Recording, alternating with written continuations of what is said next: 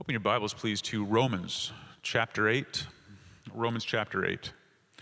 We're going to be back again in this chapter. We are now going to look at the second of two verses that make up a very short two-part series in Romans chapter 8, verses 28 and 29. The reason why we broke this up into two sermons is because really there is enough material here to warrant it, but also because I wanted to show you two separate yet related principles that are outlined for us here in this monumental chapter of the New Testament. The first one was the purpose of redemption. Why? Why does God reveal to us that He would send His Son in order to rescue lost humanity? Why would He do that? What is the purpose of redemption? And then the second question, the one that we want to answer today, is what is the process of redemption? How does that work? The purpose of redemption and the process of redemption today, that process of redemption. And so just so that we have some context, go ahead and look down at Romans chapter 8, beginning in verse 29, and we're going to read 29 and 30. This is God's word. For those whom He foreknew, He also predestined to be conformed to the image of His Son, in order that He might be the firstborn among many brothers. And those whom He predestined, He also called, and those whom He called, He also justified, and those whom He justified, He also glorified. He also glorified. The word glorified is the word that I would like to have echo through your mind over the next several moments as we study this passage together. What does it mean to be glorified? What does it mean for the ultimate purpose of our election to be glorification? What does it mean for us to have been foreknown and predestined and called and justified and promised to be made joint heirs with Christ to enjoy the riches of His glory forever in a new heavens and a new earth and a resurrected body with His very presence dwelling among us forever, and in that be glorified? What does that mean? What am I anchoring my hope to? What am I defining my salvation as? What am I thinking I have been rescued, not only from, but rescued to and rescued for? Is it possible that I am not thinking too much of what awaits me in the future, but too little? That my obsession and fixation with this world and this stuff and this life, and this health, and this body, and this church, and this marriage, and this mortgage, and this savings account is so utterly and completely deceptive that it is taking my mind away from the ultimate promise that God has given me in the gospel, and that is glorification in the future. That's the question that we want to ask this morning. And so if anything, what I would like to do is maybe dull the shine of everything that we receive immediately as a consequence of our salvation, that we might focus our attention on what's going to happen when, as Paul says, we will be saved. You do remember that. He says you have been saved, you are being saved, and you will be saved. And the problem is we as believers get locked in our concept of time, and we talk increasingly about what He will do when it's something He has already done, and what He has done when it is something that He is still doing. And so this morning, we're going to I'm going to make an effort to help reconstruct our understanding of that, so that we come away from here with just a proper evaluation of our present situation before the Lord, but even more importantly, a proper estimation of what awaits for us in the next. Now, I know that many of you recently were perhaps focused in on the news of the death of Prince Philip. This is the husband of the Queen Elizabeth, who, as a still citizen of Canada, I am subject to. And it made, of course, international headlines because both she and her husband had served for so long in this role, and she continues to serve in that role well into her 90s. And of course, there's not a conversation about his death without a conversation about her impending death, without a conversation about the situation of her eldest son, Prince Charles, who, as described by one person recently, has spent his whole life waiting for his mother to die in order that he can have some significance. And the notion that the one thing you can say about this gentleman is that if there's something he is waiting for, it is his coronation. Now, this is what happened back in 1953, I believe it was, with his mother, and now he is waiting for this for himself. He is waiting for that day of coronation. He is waiting for the day when he is going to realize his ultimate role, his ultimate title, his ultimate inheritance, his ultimate glory. Why is it that kings dress differently from common people? It's because there is something about them that is meant to set them apart in their glory. In fact, some kings work harder at it than others in order to impress you by their glory. They want you to be impressed by them. They want to stand out. They want to be different. They want you to be in awe of them. What does it mean for somebody to await the day when he will receive his coronation, receive his glory? What sort of anticipation must that be? What level of dissatisfaction might exist now? No matter how great it is now, no matter how much wealth there is, no matter how much authority there might be, no matter how much glory there might be now, it is nothing compared to the glory that will be. Why are people talking about him and saying, oh, for the day when he finally receives the crown? Because in the crown is the glory. Well, if we can understand that about such a microscopically insignificant situation as who happens to be the head of the royal family in England, imagine how much more we ought to consider it for the case of every single person who is in Christ, knowing that one day they will be crowned with the glory that belongs to their risen Savior, Jesus Christ, and enjoy that forever. Amen? Oh, that we had that perspective. We would say, I would never give up my eternal glory in heaven to condescend in order to be a king on earth. Rather to be a peasant, awaiting my glorification in eternity, than a king on earth, having only what earth can provide. And so when Paul addresses the Roman believers, and he carries on the argument that he began in Romans 8:28, that all things are going to work together for good for those who love God and are called according to his purpose.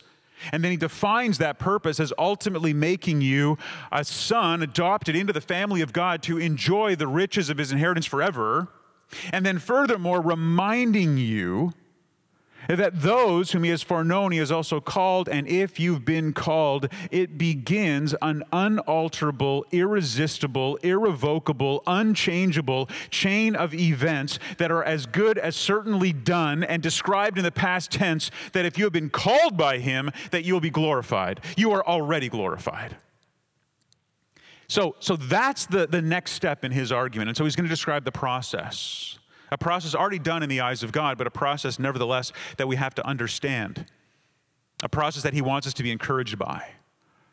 And so it begins here in Romans 8, verse 30. This is about glorification.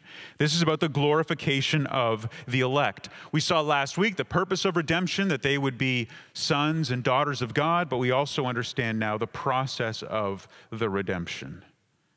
So this morning I want to ask 3 questions and give 2 points of application.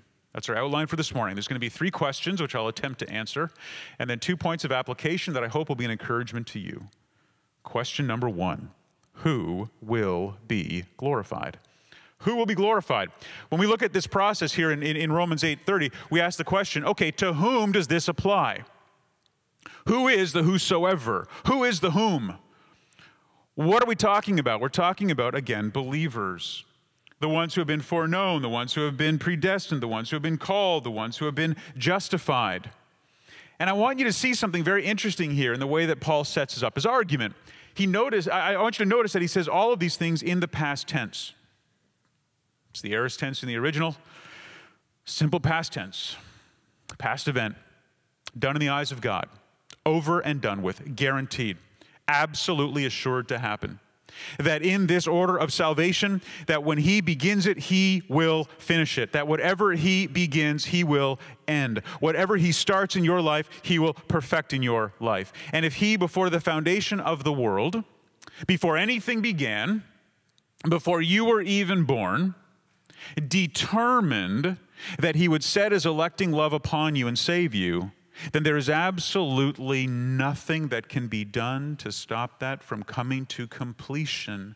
And therefore, he describes it all in the past tense. You have been foreknown, predestined, called, justified. Now, I want you to notice there's no conditional work here on your part. Every one of those links in the chain are his work. He does the foreknowing, doesn't he? He does the calling. He does the predestination. He does the justifying. We know from other texts of Scripture he is doing the sanctifying as well, and he also did the glorifying. That every single step along the way, the very foundation for your assurance and for your salvation is absolutely nothing that you have done or contributed to the process. It is what he has done in you. And as we know, what he does in you results in certain responses of faith, responses of belief, responses of repentance, responses of obedience. But beloved, don't be confused into thinking that those are what you generate and contribute, and then he generates the rest. It's not a joint effort. It's not a cooperative effort. It isn't something where you give some and he gives some. You don't meet him halfway. In fact, the very fundamental doctrines of the Reformation lay this out for us in crystal clear terms that we all know so well. I said last week that the first five that form the basis for the foundation of what we believe are the solas of the Reformation. Scripture alone is our rule and authority. We don't listen to what popes and priests say. We only care what God has said in his word, in the infallible Scriptures, in their verbal and plenary inspiration.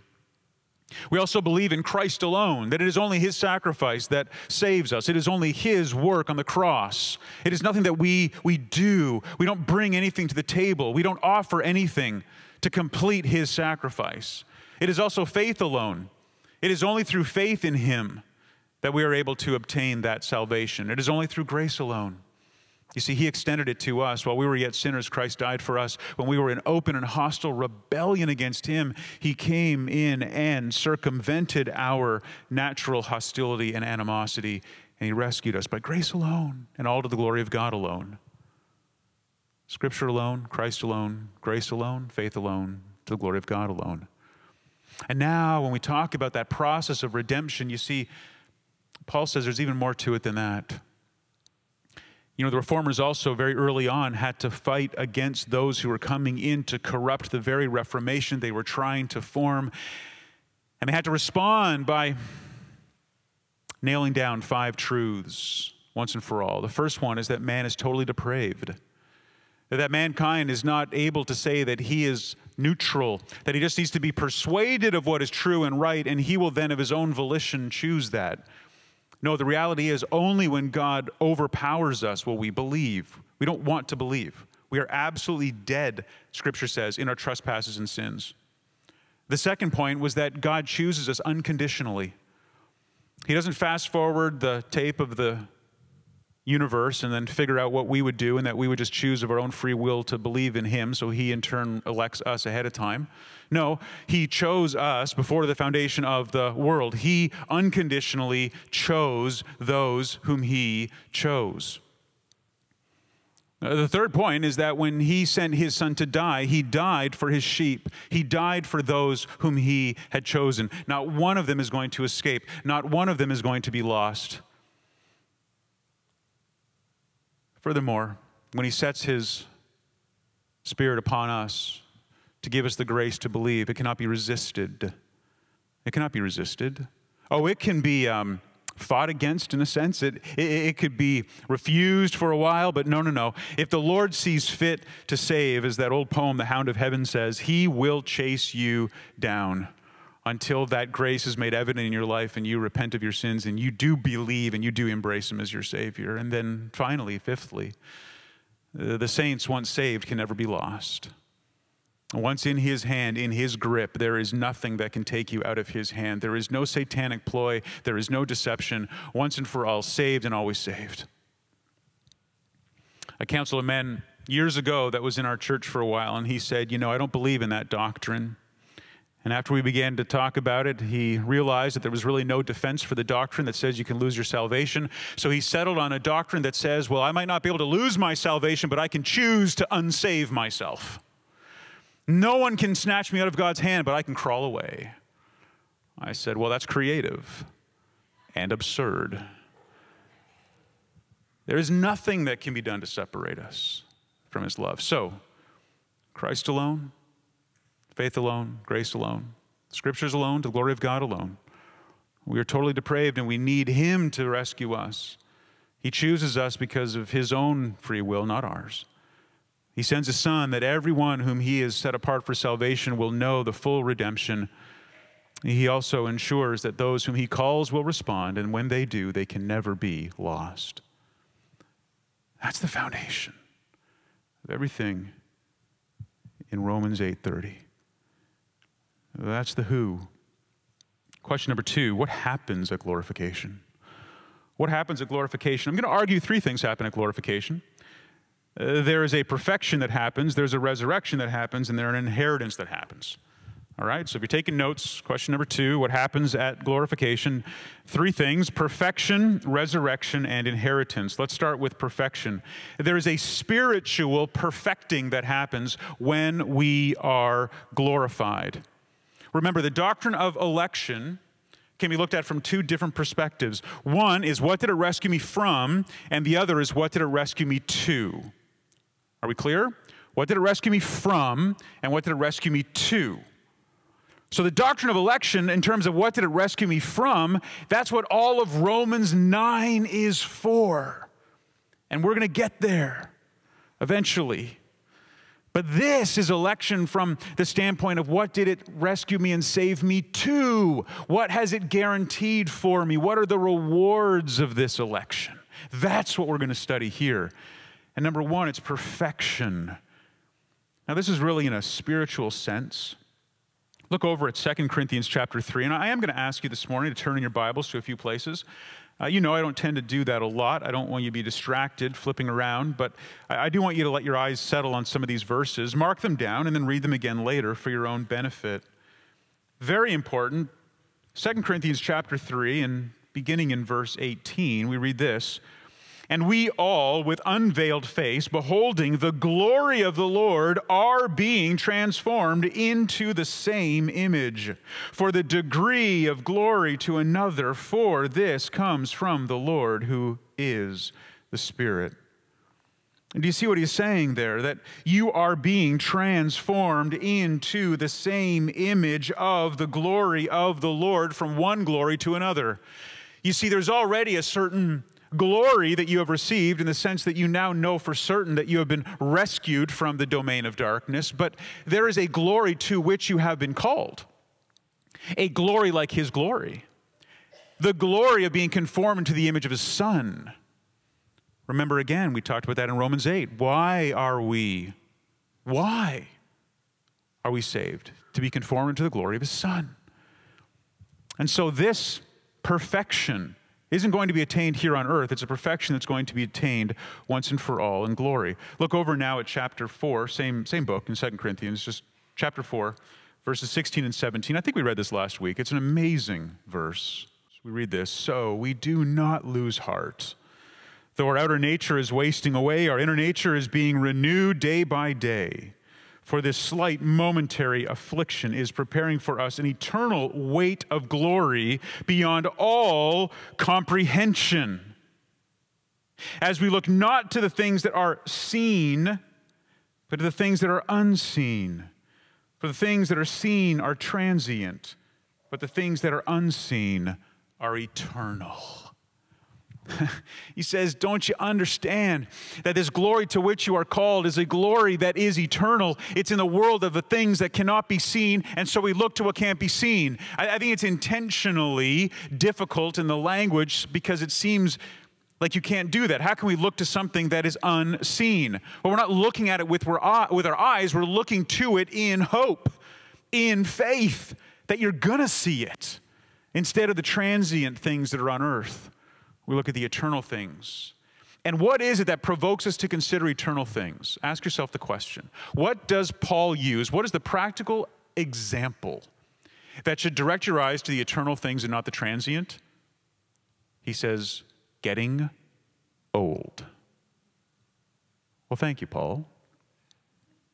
He says, when you feel like you're getting old, that should remind you that not only are you transient, but all the things in your life in this world are transient too. A couple of weeks ago, I was with several pastors that I gather with every year. In fact, one of them used to pastor some of you who are now here with us.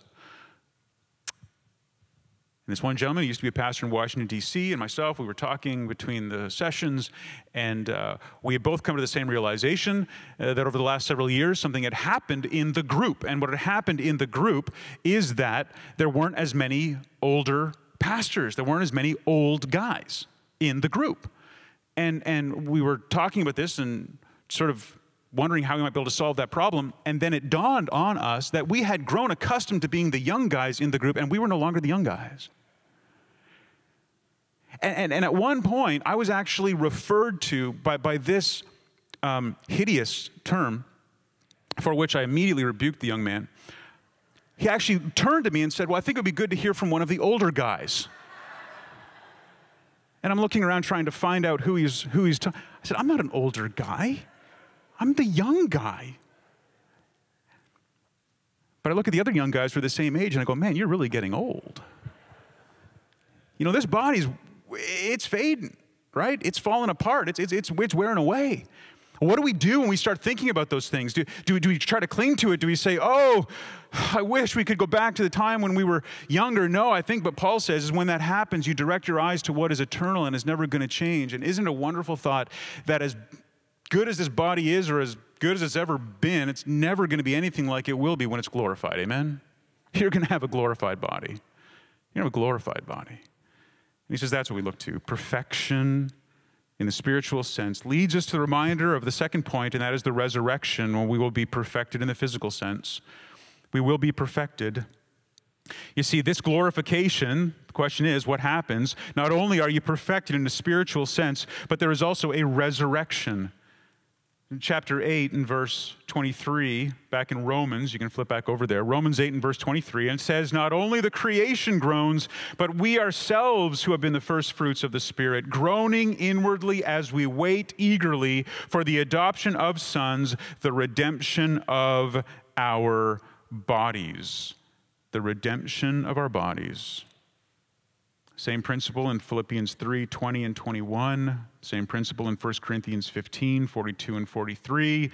There is a glorification that is coming, and that glorification is not only spiritual, but it is physical in the resurrection. You know, the opposite of that would be to simply leave our bodies behind and go off into the spiritual realms. But God says, no, there's a plan for that body of yours. It goes into the ground, your spirit comes to me, but there is a day when they are resurrected and reunited. There's this wonderful statement that is made by Thomas Watson in his book, Body of Divinity. And had I thought about it before now, I would have brought it so I could read it and quote it and do justice to it. But the general gist of it is that he sort of imagines what it's going to be like when our souls and our bodies are reunited again at the resurrection. And he essentially personifies the soul, and the soul begins to speak, and the soul sees the new body, and the soul talks to the body, and the soul says, oh, body, it's so great to see you again. Remember the good times we had together. Remember what it was like to go through growing up together and affliction together and even death together. The difference is I left you behind. I got to go to be with Jesus. But wow, now we're together again, and you've been resurrected and perfected. And oh, I can't wait to go back inside of you and dwell in you as an embodied person again. Well, that's the notion here, that resurrection is very physical, and it's very much a part of your glorification. Please don't assume that glorification is only spiritual. Now, one of the places where we can go to be reminded of these things is some of the very simple and yet profound teaching tools that were used, especially around the time of when the Westminster Confession of Faith was written. And if I have it with me here, I'll read it to you, and if I don't, I'll have to get it later. I don't have it here with me, so I'll pass on that plan. But anyway, what I was going to do is I was going to read to you a couple of the questions and answers from the Westminster Shorter Catechism, which so clearly teach the young people in the church that we ought not to view our salvation purely as something that rescues us from the sins and consequences of sin in this life, but something that is an ultimately glorifying reality at the resurrection. You see, children were trained in years gone by to understand doctrine through these catechisms, through questions and answers, and it meant to anchor your thoughts in what is true. And I say to you young people who are here today, it's important for you to learn these truths. And I say to parents, that's a wonderful place to start. If you don't know what to do, take your young children through some of these catechisms. What they do is they very simply and succinctly explain doctrine in such a way that they can remember it. And you have a window of opportunity, especially when they're younger, to be able to go through these together with them. And by the way, you might find that you learn a lot along the way. Because I think many of us have, unfortunately, been in churches where much of that wasn't taught. Much of that is even new to us as parents. But apart from the perfection spiritually and the resurrection physically, there's also an inheritance temporally. Again, we're still on point number 2, what happens at the glorification, and that is there is an inheritance, and that is a temporal inheritance. It is a real inheritance, a physical inheritance. Romans chapter 8, verse 17 told us that this inheritance is going to be something physical. Glorification then makes us realize the extent of that inheritance. We're going to receive everything the way that Christ receives it. It's his inheritance ultimately. He is the one who is a part of a family of infinite resources, and he then shares it with those who have been adopted into that family. And that is what happens at glorification. Question number 3, why is it necessary? Why is it necessary? It's necessary because the process of redemption, as described here in Romans 8:30, fulfills the promise of the new covenant. This is very important. It fulfills the promise of the new covenant. Jesus said that the old covenant was not sufficient to truly accomplish what could only be accomplished in him. That the old covenant and the sacrificial system pointed to the ultimate perfect sacrifice of Christ himself. And so what he says is that the new covenant is the promise from Jeremiah 31 that God himself would write the law of God in your heart, and he would then enable you to obey his commands, to obey him and follow him. That he would give you that heart of flesh, he would indwell you with his spirit, he would empower you to obey. And all of the sacrificial system and the ceremonial laws of the old covenant pointed to and were fulfilled in Christ. And then Christ tells us how to interpret and understand the moral law of God even more fully. Now, why is that important? It's important because Jesus said, there's a new covenant in my blood. He did that during the Last Supper in order to remind the disciples that God had not completely done away with the Old Testament. He had not completely thrown away the law. He had not completely abandoned every sort of moral obligation that he had placed upon his people. No. Otherwise, you wouldn't need your Old Testament, or you would treat it as nothing but a compiled list of great sermon illustrations to reinforce what you're saying from the New Testament. No, the Old Testament is meant to be that chronological, historical record of the unfolding of redemptive history from creation through the fall, through redemption and ultimate restoration, promised in the Old Testament, foreshadowing the coming of Christ, then fulfilled in him. But then he takes that law, fulfilling it, and then applying it in the New Testament and in the New Covenant context for us. That's why we still pray through the 10 Commandments. That's why we are still not to have any other God but God. That's why we are still not to have any idols that would distract us from worshiping him. That's why we don't use his name casually and carelessly. That is why we see in Christ the Sabbath rest. That's why we still honor our father and mother. That is why we do not murder, or Jesus said, even hate. We do not commit adultery, Jesus said, or even lust. We do not steal, Jesus said, or even wish we had something that doesn't belong to us. We do not align ourselves with those who are bearing false witness against another one that he might be indicted. And we certainly don't fall into the temptation to covet all the time. Why is glorification necessary? Glorification is necessary because all of the things that I just mentioned remain the moral law of God, and we are scraping along in this sanctifying life to obey with his power, but one day we'll do so perfectly. That's the hope we have. It is spiritual, it is physical, it is a literal inheritance, and it is necessary to fulfill the new covenant promise that Christ has made. Now, you might say to me, well, how do I know for sure I have to do that? Well, let me very briefly do this for you, and then we'll move on. Go to Hebrews chapter 8. I just want to give you context for this. Hebrews chapter 8. And again, I confess, I'm barely scratching the surface on that topic. It's a huge topic, and I know it's one that warrants much more attention, but I just wanted for this particular morning to make sure you were reminded of it. But go over to Hebrews chapter 8. We'll see kind of a context for this. Hebrews 8, verses 6 and 7. But as it is, Christ has obtained a ministry that is as much more excellent than the old as the covenant he mediates is better, since it is enacted on better promises. For if that first covenant had been faultless, there would have been no occasion to look for a second. If that old covenant had been sufficient, there would be no reason to look for another. Why do we look to Christ?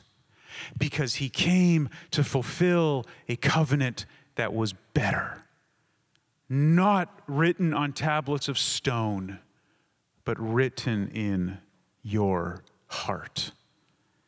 Hebrews 12 to 17, since we're already in the book anyway. Hebrews 12 to 17. Hear this promise. Therefore, lift your drooping hands and strengthen your weak knees and make straight paths for your feet, so that what is lame may not be put out of joint, but rather be healed. Strive for peace with everyone and for the holiness without which no one will see the Lord. See to it that no one fails to obtain the grace of God, that no root of bitterness springs up and causes trouble, and by it many become defiled, that no one is sexually immoral or unholy like Esau, who sold his birthright for a single meal. For you know that afterward, when he desired to inherit the blessing, he was rejected, for he found no chance to repent, though he sought it with tears. You see, the driving force behind the warning of the writer of Hebrews is that while it is still today, and you can still hear this message and respond to it and receive it, this is when you repent and believe. And as you do, the Spirit of God writes this law on your heart. So, glorification is the proof of our election. Why is it necessary? Simply stated, it is the proof of our election. So those are our three questions this morning. Let me give you two applications from this. Number one, and this is going to try to go back to just understanding the truth of everything that we've been studying this morning. Number one, if we understand this, if we understand what it means to be called and justified and glorified, if we understand this, then we are going to think true thoughts about God. If you understand this, you're going to think true thoughts about God. And here's the true thought about God that I want to take away from the fact that those whom he called, he also predestined, and those whom he predestined, he also glorified. God the Father planned it. God the Son purchased it. And God the Holy Spirit provided it. God the Father planned it. God the Son purchased it. God the Holy Spirit provided it. God the Father, before the foundation of the world, is said to be the agent of this election. He is the one, obviously in complete agreement with the Trinity, but he is the one who is said to have chosen us, plans all of your life and all of redemptive history. The Son purchased it, sent as a man to die for men, but living that holy life in perfect harmony with God's will and law, so that his natural inherent righteousness as God and his active righteousness as he obeyed the law in life perfectly can be applied to you in exchange for your sin being applied to him. He purchased it. And then thirdly, the Holy Spirit provides it. How? By the Spirit awakening your heart to believe the gospel. The Spirit gives life, the Scripture says. So if you think rightly about Romans 8:30, you're going to think rightly about God. Number two, second application, you're going to think true thoughts about yourself. True thoughts about yourself. How do we do that? Well, there's kind of a 5-point way that I remind myself of this, and all these words start with C, and if you find that helpful, great. If you don't, just bear with me. It'll be over soon. All right? Number one, I'm chosen. I'm chosen. I remind myself from the very beginning that I have been chosen by God. To think rightly about myself, that I'm a chosen one of God. We're called that several points in the New Testament. Number two, I'm called. Not only chosen, but I'm called. He's called me out of darkness into light. He has called me in to the kingdom of his Son. He's called me out of sin and rebellion to lay down my arms and to embrace his glorious gospel. Number three, I'm converted. I'm converted. I like that term even better than saved sometimes, because saved is definitely something that he has done for me. I am saved, but really his active work in me converts me, changes me. I've been chosen, I've been called, I've been converted, I've been clothed. Number four, I've been clothed. Clothed in the righteousness of Christ. If there's one thing that is most consistently encouraging for me in my Christian walk, it is that every day I can remind myself that I'm clothed in the righteousness of Christ, and that his love for me is not going to change today based on how externally good I am. That I'm not going to make him love me more if I have a good day. It is not going to be like a day trader who says, oh, I guess we're up today, oh, we're down today. It's not like God is going to determine blessings he pours out upon me primarily based on how well I've done. That his love for me is stable, and that his view of me as holy is not based on my work, but on the work of his Son. I'm clothed in his righteousness. And the last one is conformed. Not only am I chosen and called and converted and clothed, but I'm conformed. I am being conformed to the image of his Son, and I'm going to be conformed ultimately into what is perfect, spiritually and physically, at the resurrection. It's amazing, isn't it? That he himself has sovereignly ordained that all of these things would happen for you purely because of his grace, purely a manifestation of his love, and none of it will change as he preserves you faithful until the end, when he then rewards you for righteousness that you never earned, gives you a share in an inheritance that was never intended for you, but for his Son, but he makes you part of it. And then promises for eternity to be with you as you enjoy him forever. That's what it means to be called. That's what it means to be justified. That's what it means to be glorified. And it is certain. And I hope it's an encouragement to you this morning. Amen? Let's pray. Father, we thank you for this truth, for the way that you, over these last couple of weeks, have just allowed us to plumb the depths of these words given to us just in succession, and it seems so simple on the surface. Maybe hard to understand why it would take us very long at all to explain it. But what we have seen here, Father, is that below the surface of a simple explanation of these terms, as valuable as that would be, is the fact that when you pick up one of them, you find them attached to everything else that you reveal to us. And as we pull each of those threads, we just see how interwoven your foreknowledge is, with your predestination of us, with your calling of us, with your justifying of us through the shed blood of Christ, and with your glorifying of us based on nothing that we have done and certainly don't deserve. We say with the hymn writer, "Come ye sinner, poor and needy, weak and weary. All that is required of you is your knowledge that you need Him." May that be the attitude of the hearts of each and every one of us today. If there be anyone who has not put their faith in you, we pray that your work of grace would be upon them today and you would draw them to yourself. Overcome their resistance, overcome their shame and guilt and their doubt. Help them to realize that all of those things serve a good purpose in reminding them that nothing that you offer is deserved, but everything you offer is free, and you will back every promise with all of the glory of the riches of heaven and the very word of God Himself that can never change. We pray these things in the name of our Lord and Savior Jesus Christ. Amen.